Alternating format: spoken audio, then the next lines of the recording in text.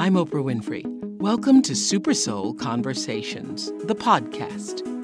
I believe that one of the most valuable gifts you can give yourself is time. Taking time to be more fully present. Your journey to become more inspired and connected to the deeper world around us starts right now. My guest today, Byron Katie, author of 1,000 Names for Joy, Living in Harmony with the Way Things Are. And she's the founder of The Work, a process of inquiry from which she offers anybody who can learn to identify and question the thoughts that cause their suffering. Katie, everybody calls you, right? Yeah. I just want to say a few things about, because everyone who is listening to this series, no doubt you understand that Eckhart Tolle says of Katie's work that it is a great blessing for our planet, is how he describes it. It acts like a razor-sharp sword that cuts through illusions and enables you to know for yourself the timeless essence of your being. He goes on to call your book Loving What Is, the key to knowing your natural state, which is joy, peace, and love. Yes. That's a pretty good compliment coming from. He's a dear friend. Yeah. He's a dear friend for everyone. You know what I found? Your work takes the message that Eckhart speaks of in A New Earth to the next level. It's about putting it in process on a daily basis. It's like Eckhart is what, and the work is how. Mm-hmm. And we've had these masters throughout the centuries and centuries, but how do we do it? You know, the work is how. Paint a picture for us. How old were you? What was going on in your life? I was 43 when this experience happened to me, and I had been suffering just deep depression, suicidal even, and agoraphobic. I couldn't leave my bedroom often for days and weeks, other than just to go to the toilet. And my hair would stick to me. It was a horrible way to live. I was well over 200 pounds, and I was desperate. And later I found that simply it was the effect of believing my thinking, the thoughts that we're all thinking. All the time. That run our lives. My children don't respect me. They should mind me. And it was that the world doesn't understand. People really don't understand my suffering, my pain. And you know, victims are violent people, I've come to see. Really? And I was such a victim, and therefore violent, full of this hatred turned inward. Rage. Right. So not even thinking yourself worthy, Katie, to sleep in a bed. You're sleeping on the floor. And tell us what happened. Well, actually, as I lay asleep on the floor one morning, actually a cockroach crawled over my foot, and I opened my eyes, and in place of all that darkness was a joy that I just simply can't describe. But the thing that is really important that I realized is that when I believed my thoughts, I suffered. But when I question my thoughts, I don't suffer. And I've come to see that this is true for every human being. Tell us, were you a spiritual person before? I mean, during all of this depression and horrible times, was there a God that you believed in, or a God that you felt badly that you didn't believe in? Yeah, there was a God I cursed. I really blame God for my condition also, along with everyone and everything else. And I just came to see differently. I had no teacher. I didn't have a religion, nothing. Well, is it kind of like, I think, Eckhart several weeks ago when we were doing our A New Earth series, and also in his book, A Power of Now, describes the moment where he says, I cannot live, I'm so miserable, I cannot live with myself any longer. Yeah. And then I question, who is the I and who is the myself? Are there two of us? Is that what you're describing? Well, it's like that in hindsight. In hindsight, yes. It is. All right. But, you know, I've come to see that there's you know, one mind, as people say, and I've really come to realize that. And I've come to see also in that one mind that there are no new stressful thoughts. So if we all, or just one, I was always speaking to myself. Yes. Just questioned those stressful thoughts. It frees the mind up. So when we question our thoughts, we don't suffer. When we believe our thoughts, we do. The stressful ones. The stressful ones. Because the ones like, I really care about you. Isn't this a wonderful world? I love seeing you. All these thoughts. I love my children. Those thoughts are working for us. And who cares if they're true or not? They're working for us. If you're in a wonderful dream, do you want someone to wake you up? No. But if you're in a nightmare, don't you want someone to wake you up? Well, that's what this work is for. That's what the work is for. Was the cockroach moment, Katie, was that what you call waking up to reality? Yes. Yeah. Yeah. Okay. I'm talking to Byron Katie, author of Loving What Is. Let's go back. So you have the reality experience with the cockroach. You're there lying on the floor. And then what happens? The mind hit.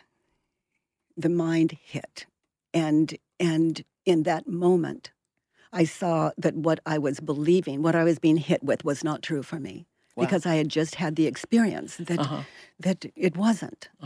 And then in that moment, the world instantly happened. There were walls and ceilings and sky and floor and bed. And you saw everything differently. Everything differently. What is it that you absolutely realized, Katie, in that awakening moment on that floor? What is it that you absolutely realized that you could clarify for our listeners? That I am whatever I believe me to be. And then when you question that, Oprah, it doesn't leave much. If it leaves anything at all, for me, it's gratitude and how can I help? It's gratitude and surface. And Okay, but if you are whatever you believe yourself to be, then why couldn't you be also the depressed person, the person who isn't good enough, the person who's never made it, the person who's not loved by her children, the person who's not been received by... Because I can't believe the thoughts that are happening that tell me that. If someone said, Katie, you're worthless, I realize how painful it is to believe that about someone, yourself or anyone. So if someone says, Katie, I don't care about you, I just think, I hope they do better. I know how painful that is, to see another human being as less than you see yourself. Okay. And if someone says, Katie, I love you, I think, oh my goodness, isn't that person doing well? They love. And that's the highest standard for a balanced mind. Did you question your sanity at all? Did you think, whoa? Because I would think... My family did, but I knew what insanity was, and I knew I frightened people with this awakening, and so I continued to learn balance. So you immediately started counseling people then? Because who knew? Because you've been this depressed, agoraphobic all this time. So why is anybody now coming to your door? Well, it was such a radical experience. It was such a change that even my children didn't recognize me. So word of mouth happened, and I didn't know what it was. So people called, and they said, can you help me? And I said, I don't even know what this is, but what I can tell you is, whatever it is, it's yours. And so actually people would come live with me. I thought maybe it was the air, the food, I had no idea what it was.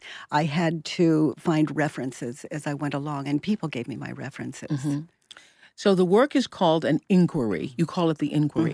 When you were down there lying with the cockroach, did the 4 questions come to you then? It was automatic. I saw that nothing was true, and then I saw the mind hit, and I saw the mind believed it. Okay. And so that's... Okay, say that again, slowly. You saw that nothing was true? Yes. It's like nothing was true. Nothing was true? Nothing. No Oh, identification. Then the mind hit. Yeah. And I saw that the mind wasn't true. And I saw that people believed their thoughts, but it simply wasn't true for me. That doesn't mean that it's not true for them. So the work is 4 questions and a turnaround. So the first question, you're believing, for example... Let me turn in my book to the questions. Okay. Go ahead. You go ahead. The first question is it true? For Is it true? example, for example, if I had the thought, he doesn't care about me. Right. The first question is it true?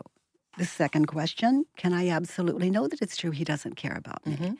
The third question, how do you react when you believe the thought he doesn't he doesn't care about me. Yeah. Well, the whole world is born out of that. Maybe I become angry or I become sad. Okay, so tell us how this worked with you first. You are feeling depressed, miserable, distraught, all those things that many people have felt. Yes. And the question comes, is it true? Well, I would think the answer would be for, many people who have felt this themselves, and almost anyone listening has, yeah, I am. I'm pretty miserable. And that's an honest answer. And that's all that's required is the willingness to answer the questions. That's Okay. all. So the answer would be yes. And I say, can you absolutely know that it's true that you are worthless? And they might answer yes again. Because the mind immediately is giving them all the proof and Right. all the images. All right. That's how the mind works. Right. So, yes, So I'm the worthless, and yes, I know I'm worthless. Yes. And So how far, do I'm you not doing so good. yeah, so far. And so the third question, how do you react when you believe the thought that you're worthless? Oh, And what it makes me happen- feel even more worthless. Yes, that your stomach could rotate. Yes. Tears could happen. Yeah. Depression happens. Yes. And we become unkind and we wonder what is the matter with us. I don't want to talk that way to people. I don't want to hurt people. And we're striking out. And then the mind, how do we react when we think that thought? The mind attacks. And then it comes back and attacks you, and then guilt happens. Correct. And so it is this swerve. And how do I react when I believed the thought? I compulsively overate. I drank. All these addictions kicked in. It's how we react when we believe these stressful thoughts. So then the fourth question, who would you be without that thought? And then just to sit and get still and don't change anything. And I invite all the listeners to just close their eyes and look at their life just the way they live it. At the market, at home, doing the dishes, whatever it is, going to work, walking, to look back at their life, only drop the thought. Who would you be without your story? Just to drop the thought and look at your life. And you see, like Yes, because in almost every situation, if not every situation, it's not what is happening, it's what we tell ourselves or the thoughts that we have about what's happening Yes. that make it whatever it is. Yes. That's right. And we can have all kinds of thoughts about it. It's do we believe them or not? Right. That's right. the key. Yeah, right. So then I invite people after those four questions. May I read from just a page, I don't know the page. Oh, it's page 1. A few basic principles in loving what is you say, noticing when your thoughts argue with reality. The only time, the only time we suffer is when we believe a thought that argues with what is. When the mind is perfectly clear, what is what we want. And I wrote down, okay, what if someone is being really, really inappropriate? You're in a situation where something is happening and you don't want it to happen. You even go to the place where it's happening. I don't want it to happen. I'm not going to resist it. I'm going to accept what is, but it still isn't necessarily what you want. Well, I would say change it. Then With change all it. of your power, change it. Okay. Right here, right now, because that's the only opportunity you have. Okay. Right here, right now. So you change it. And if that doesn't work, then open your mind and see a higher way. Okay. Because it's got to be. You also say, I'm a lover of what is, not because I'm a spiritual person, but because it hurts when I argue with reality. Yes. But I wonder if we take this approach, you say, when we stop opposing reality, action becomes simple, fluid, kind, and fearless. Yes. I'm thinking, though, if we don't oppose reality, when reality is something that we are opposed to, if we don't oppose it, Well, how do we ever get anything done? Reality is the story of a past. Okay, how so? And we can change the past now. Okay, so reality is, so on the discussion we've just had right now is the past. It's over, gone. And it's reality. Yeah. So if something happened between us that we wanted to shift, we have the power to shift it now. Right now. Yes. And I've come to see that defense is the first act of war. So if I shift, if I attempt to shift Defense things, is the first act of war. So yes. the moment you start to defend, you put yourself in a position of creating war. And who Absolutely. did it? I did. The moment I defended. Okay. So we can discuss any shift, or I can discuss any shift. Like I can give you my experience, I can give you my education, my educated view, if one happens to be there on the topic, and that's all I've got. That's what I've got. My wisdom, my Okay. experience. Is that to say then nothing is worthy of defense? Lots of things are worth defending. Defense is war.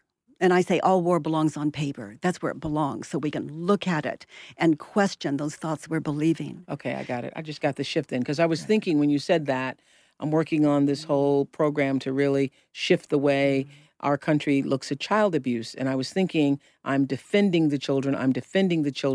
And even as you said that, I realized I'm really not trying to defend the children. I'm trying to protect them, which is different. Yes, and you're educating us. Shift. And you're shift. educating I them. just had a shift. And that if I try to defend them, that I will end up being a part of the war. Of the problem. The problem, yeah. Yes. Yeah. I can't have a war against anything. Yes. Yeah. That's how wars began. Yeah, okay, I got it. I'm going to defend my point of view. You got it. I got that. So I want to actually do the work with you. But the other thing that I love that you present early on in Loving What Is about the three businesses. You say there's your business, there's everybody else's business, and there's God's business. Yes. And I just wanted to share that with you, the listener out there, because if you just got that from today's conversation, you could really, really tend to your business and leave other people's business alone. So powerful. Can you imagine if we all took care of our business? You just did your business. This is so interesting because there was something going on recently, and my girlfriend Gail said, "You need to call up this person, and you need to talk to them," and I got pulled into it, and I did, and I'm on the phone, and I'm telling this person what they should be doing, and just as I hung up the phone, I thought, this is going to come back to me, and it's not going to be good, and it's not going to be good because I now am in somebody else's business. I should stay in my own business and tend to, because that's the only business I have any control over. That's right. So there's your business, everybody else's business, and God's business. Yes. And if anyone feels lonely, separate, then ask yourself mentally, whose business are you in? And it can just bring you right back to where you really are. And that's where the change can take place. You say staying in your own business. I can find only 3 kinds of business in the universe: mine, yours, and God's. When I'm worried about earthquakes, floods, war, or when I will die, I'm in God's business. Do I know what's right for me? That is my only business.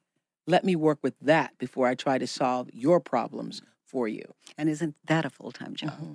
That's a full-time job, just to stay in your own business.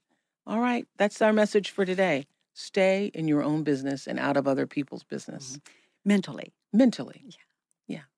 When you first discovered the work, when you were able to come into this, that you were 200 pounds, over 200 pounds, and that you had been depressed and agoraphobic and really at rock bottom, suicidal, and all of those things. And then the cockroach rolled over your foot. You had the awakening, and since then, life has turned around for you radically. Yeah. And have you not suffered since that day? Not suffered since that day. And that was how long ago, Katie? That was 22 years ago. You have not suffered? I haven't experienced sad. Well, I'm very open to suffering, and I haven't experienced sadness, but I'm very open to sadness. And I'm very open to anger. But you have to believe your stressful thoughts before you can experience those emotions. How do you define suffering? Sadness, resentment, anger. But I cry a lot. I'm moved to tears. But not suffering, not to the place. Genuine, no suffering. Have you not lost a loved one? Yes, I lost my mother a couple of years ago. And did you not suffer? Well, I didn't. You didn't suffer? I didn't. How? Oh, I'm so full of love. There's no room for it. My goodness. I dropped my whole schedule and I went to live with her. She had pancreatic cancer and I stayed with her. And My goodness, I'm still waiting for her to die. When she died, I was holding her hand, looking directly into her eyes, and she was there, and then she wasn't, and I continued to look directly into her eyes to see death, and it never happened. It was all in my mind. And because I don't mind death, I see death as a wonderful thing. I see life as a wonderful thing. So, when people are frightened of death, for When you example, say it wasn't there, but you said she'd gone, though. She disappeared. She disappeared. she was there and then she wasn't. She was there and then she wasn't. Mind stopped identifying as that human being was gone. Mm-hmm. And when a mind can no longer identify with a body, when the mind says move, stand up, sit down, and the body won't do it, it quickly discovers its own game, and there's no way to identify any longer. So it's everything. So if you don't suffer, what do you do when you're feeling bad? You don't. Do you feel badly? No, I don't feel badly. Oh, this in sounds 22 so years. Ridiculous. No, Yes. No, it sounds great to me. Well, it sounds like I want some of that. You know, don't feel badly? You don't have bad days? No, not yet. As Not I say, in I am 22 wide years? open. No. Okay, so what do you feel when you are not? Are you joyous all the time? Well, there's a balance, and it isn't what people maybe would consider joy to be, like happy, happy, happy, happy, Not happy. zippity-doo-dah. Yeah, and that happens also, but there's a balance, a peace. A contentment. Yeah, yes, and self-realization until it's lived. There's no power in it. It has to be lived, love lived, and there isn't anything more powerful Well, than I that. love what you're saying, that the main reason you don't suffer ever is because I don't believe my stressful thoughts. I don't believe the thoughts that used to stress me out. For example, back to my mother when she died, like the work is 4 questions and a turnaround. After a person has questioned what they have believed, their stressful thoughts that they have believed, then for example, they might think first, oh, my mother died, my mother died, my mother died. Mhm. But you question what you believe, and it's, my mother died. And it's a celebration. And Okay, you say feel that so again, say that connected. again.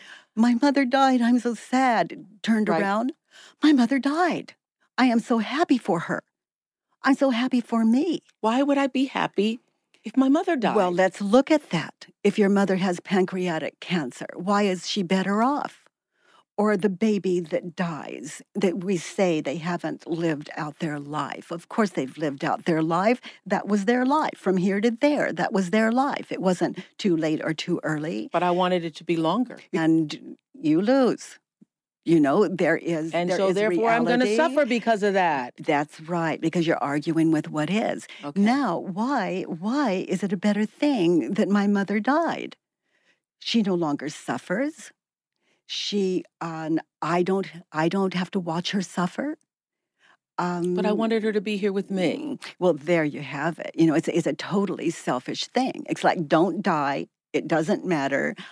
I'm more comfortable when you live. That is so egoic. And that is it's what you very mean by painful. loving what is or being able to accept what is. Yes, no Okay. matter what happens. Okay. I was blind, so blind. I had an eye disease, a Fuchs dystrophy, very painful disease. And I continued with a full schedule. I traveled all over the world. I fell down staircases, flights of stairs, bumped into walls. I had amazing experiences.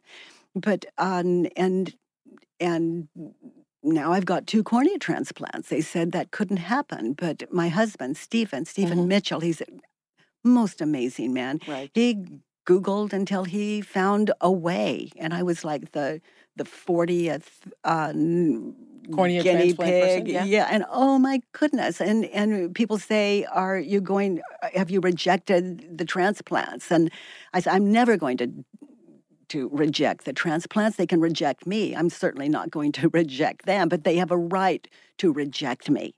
Everything has a right to its life. Okay. So you say in the beginning of Loving What Is that it is our thoughts about a given situation that causes us suffering, when we label the situation. The and thoughts we're believing. The thoughts that we're believing about the situation, and that it is our resistance to whatever the moment is.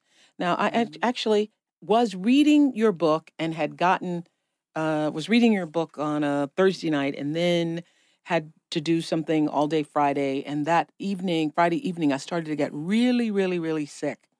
I mean, all of a sudden, my body ached, my bone, I was sore, achy inside myself. So much so, I didn't even think I was going to make it home and, make it to bed. And there was only my dogs in the house with me and security.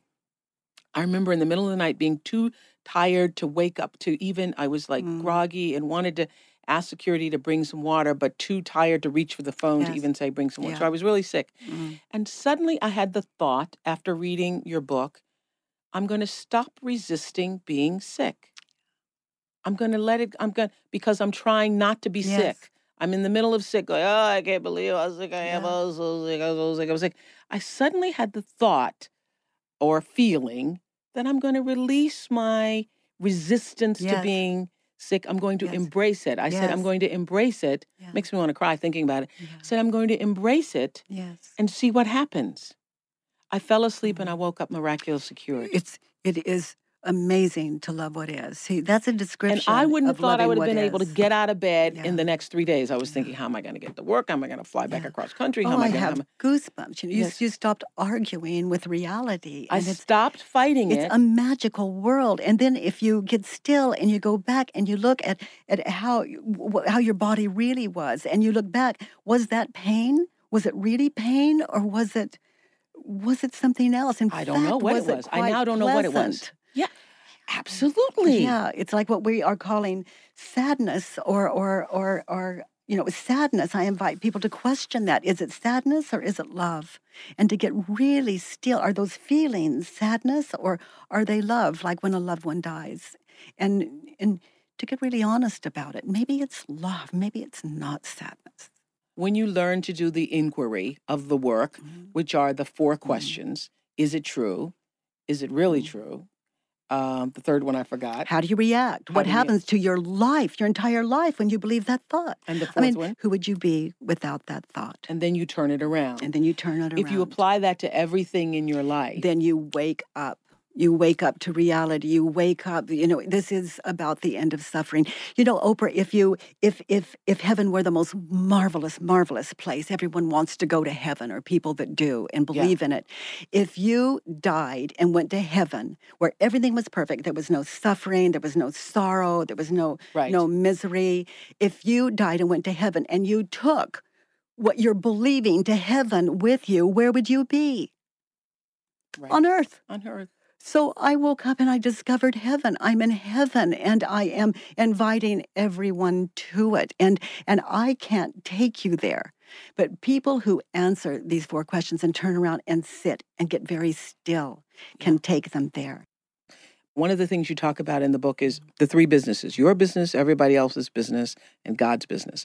Most people, as you said to us in previous weeks, are worried about their other people's business. Our daughters, our sons, hunger, war, and we're mentally running the world, and we're asleep to our own. Okay. Now, you describe in Loving What Is, I know I wrote it down for myself because I was so struck by this. Now, where are my notes? When you were talking about your own daughter, who was an addict, by her own words. Can you tell us about that? When you're waiting up for your daughter? Well, my amazing daughter was full of resentment. I was so full of self-hatred, and I took it out on my children, and it was not an easy life for them, living with a mother that was so bitter. And when I had this experience, waking up to reality, I came to understand that my daughter was into drugs and alcohol. I just bought her a brand new, gorgeous car, and here she is. I'm seeing this, drinking alcoholically and driving, but she would leave, and I would wait up for her. And Oprah, I would sit, and in a chair like this, and I would imagine her dead on the highway. I would imagine her raped. I would imagine her killing other human beings. I would imagine her in the car rolled over out. We lived in the desert and rolled over with screaming for help and no one there. Right. It was all in my imaginations with all of the images and all of the just as strong as they could possibly be. Living in your imagination, sitting there, imagining, is she dead? Is she going to harm somebody else? That's when you were suffering. So in your imagination. No, I never suffered. You didn't suffer I even was then. sitting there waiting to see what was true, the difference between reality and fantasy. Okay. Until human beings get the difference between reality and sanity, there's not going to be any peace. Now, what you say in Loving What He is that all the things you've just shared with her, I'm her mother, I bought her the car, I'm responsible, I should take her car from her. She'll drive while she's drunk, she'll kill somebody, she'll crash into another car. As the thoughts appeared, and each one would be met with wordless, thoughtless inquiry. Yes. An inquiry, instantly, inquiry meaning the 4 questions. Yes. Is it true? Brought me back to reality. Here is what was true. Woman sitting in chair, waiting for her beloved daughter. Yes. That's the only thing that was real. That's all that was real. And so for you who are listening, if you can separate from your thoughts, be the awareness of your thoughts. Or see what is true and what is not. What is true and what is not. Yeah.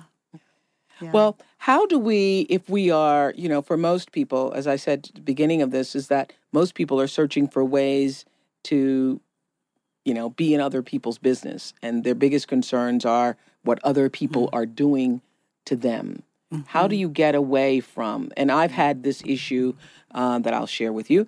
For me, and lots of people I think have this issue, when you're the person in your family who makes the most money or the person who's been the most successful, people have a tendency to look at you as a bank. Mm-hmm.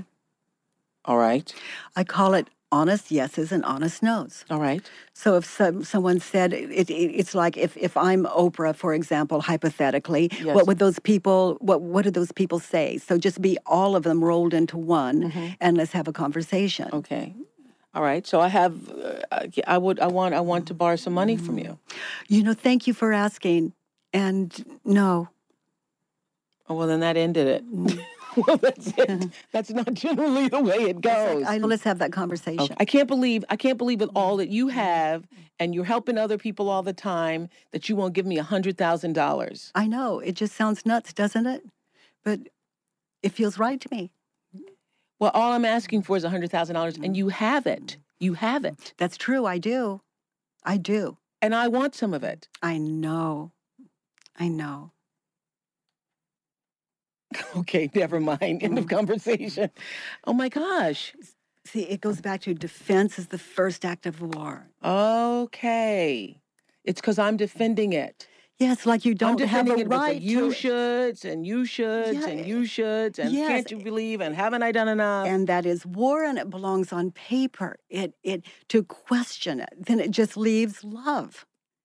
But all I was experiencing is they have a problem. I don't. I mean, that's really I have done what kind. I thought was the kind thing. Yeah. And that should be enough.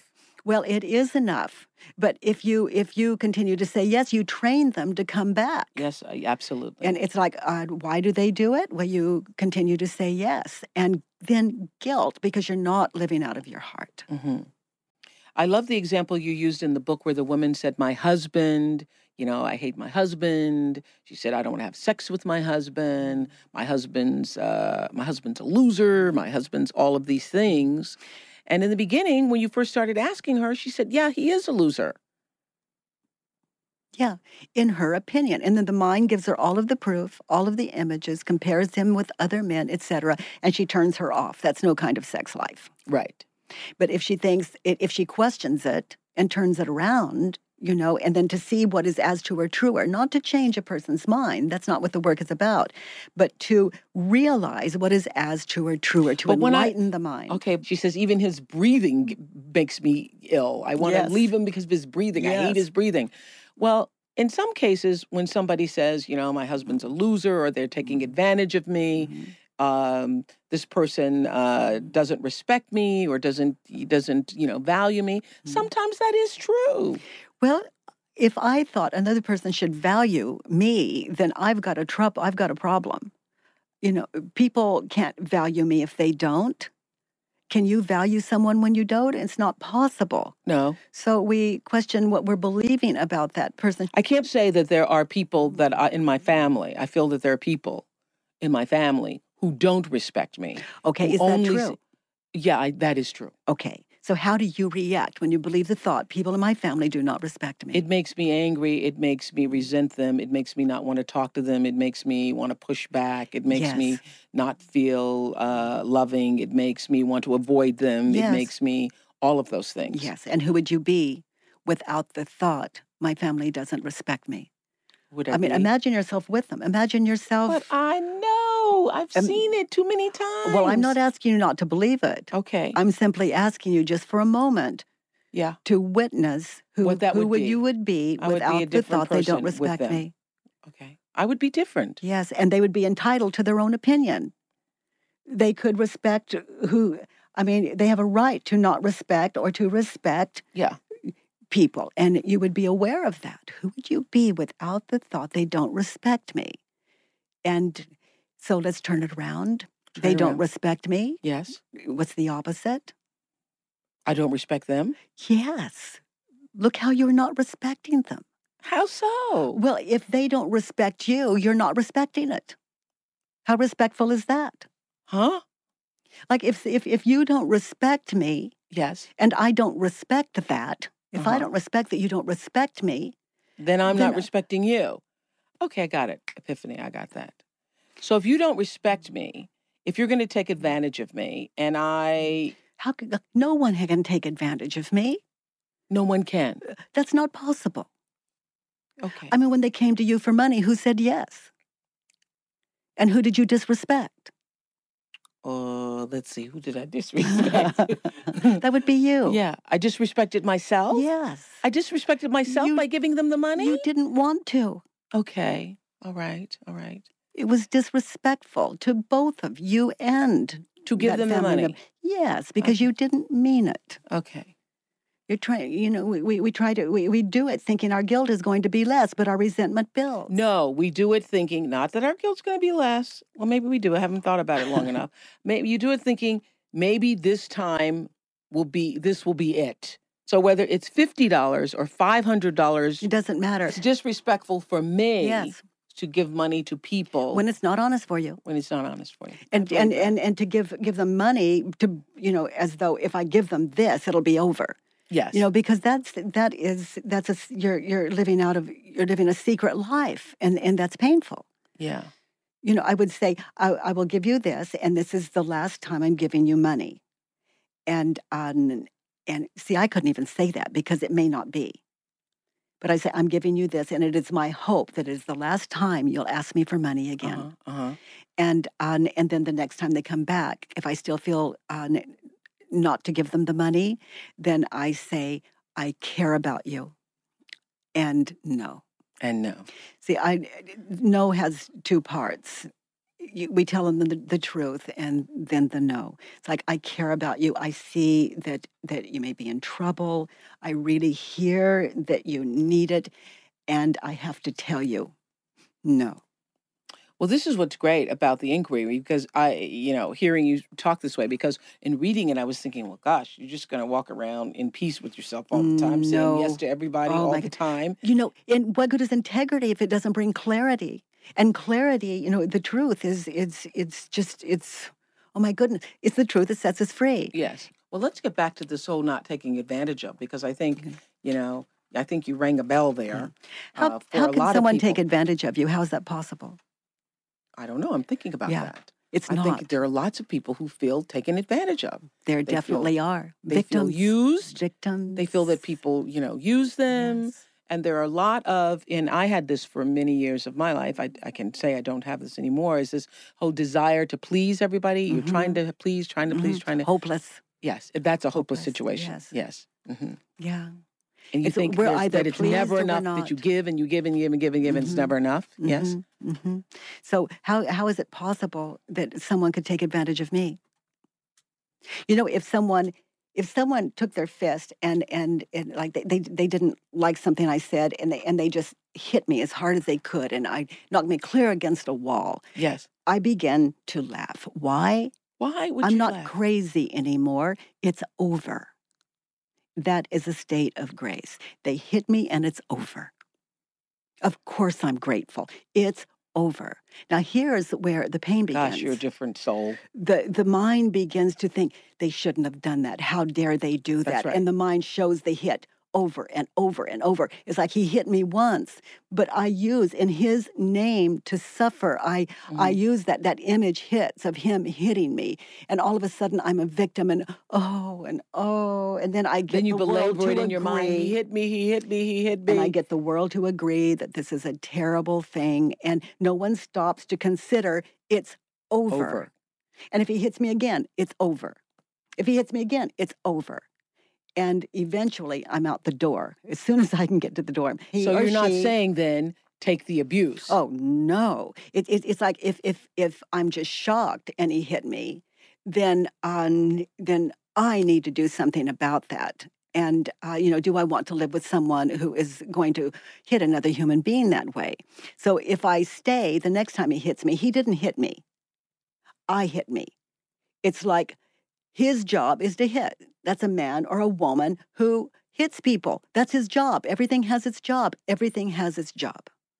His job is to hit women, if we use like a male in this case. Yes. And if if I stay, I can no longer say he hit me and act shocked and surprised. I mean, he's doing his job. The dog bites. Okay. Some dogs do, some dogs don't. This dog bites. So he hits me. I'm not shocked or surprised. I hit me at that point. But then we go out into the world and we say, he hit me, and we all agree the world is a terrible place to live. We're not taking responsibility for our own self. And so the clearer we get as we question what we believe about life and people and ourselves, the clearer we get, the kinder we become. So is it always about you, me? Always. It's always about me. It's never about the other person. It cannot be. It cannot be. It cannot be. So people who are pissing us off, we have to look to ourselves. It's always about us. If we're going to get free, we have always. Yeah. And so we should, I was going to say, you ask yourself the 4 questions. Remind us again, is it true? Is it true? Can you absolutely know that it's true? How do you react when you believe that thought? What happens? The 4th question, who would you be without that thought? And then turn the concept that you're inquiring of around and find opposites to see what is as true or truer. And just to notice, is the concept that you're dealing with, is it peaceful or is it stressful? And if it's stressful, then my job is to invite the world to the work. And the work, again, has no power. It is each of us individually. It is our power in our own answers. You're saying that because set us free. You're not some guru who's saying that my work is the answer. Goodness, I'm still working on me. You're saying that the work has the power as it is applied by each person. As it is applied by each of us. Yes, each person. But you know what I think, though, for many people who are new to this kind of thinking, and even for myself, when I first started reading Loving What Is, and I hear about not resisting the moment, I understand that in a certain context.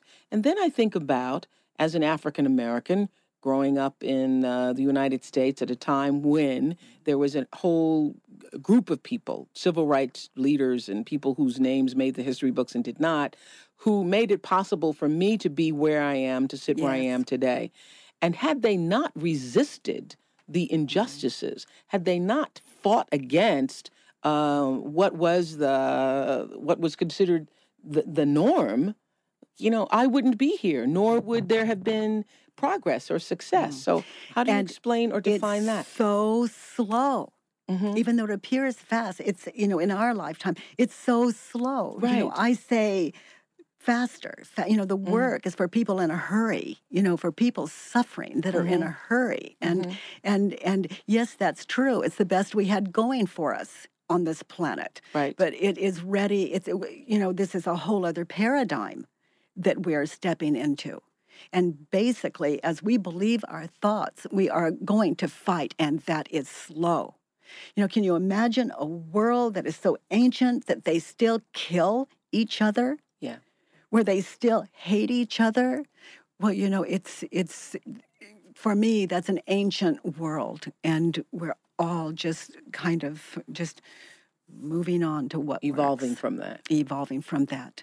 But yes, those minds, and yes, that courage, that's...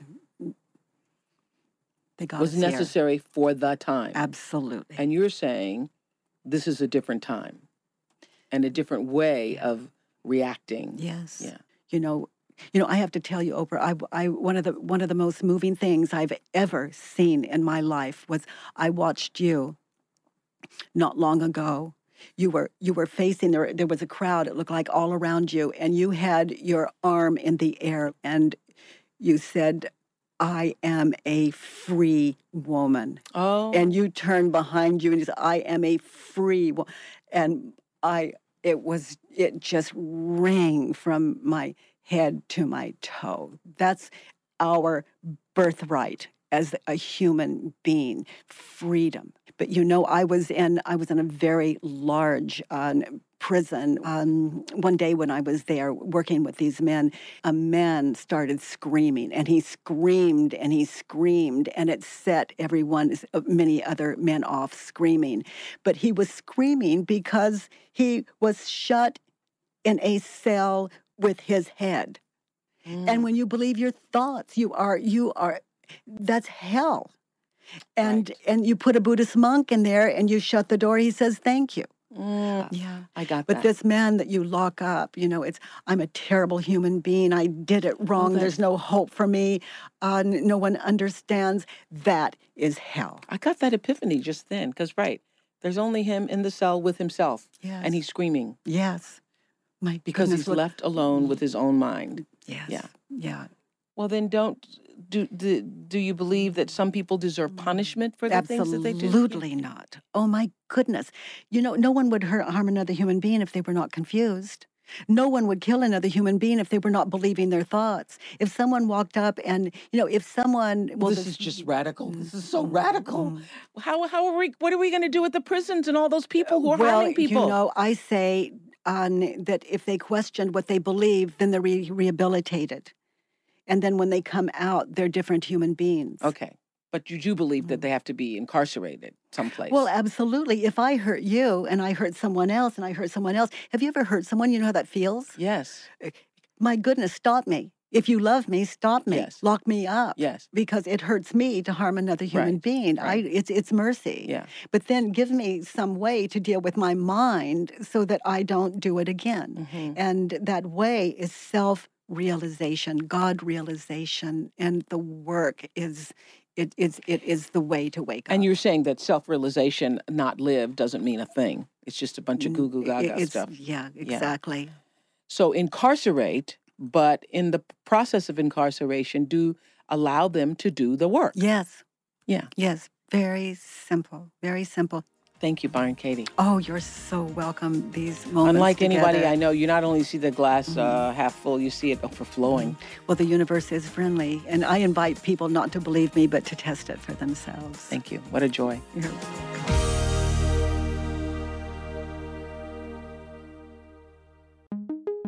I'm Oprah Winfrey, and you've been listening to Super Soul Conversations, the podcast.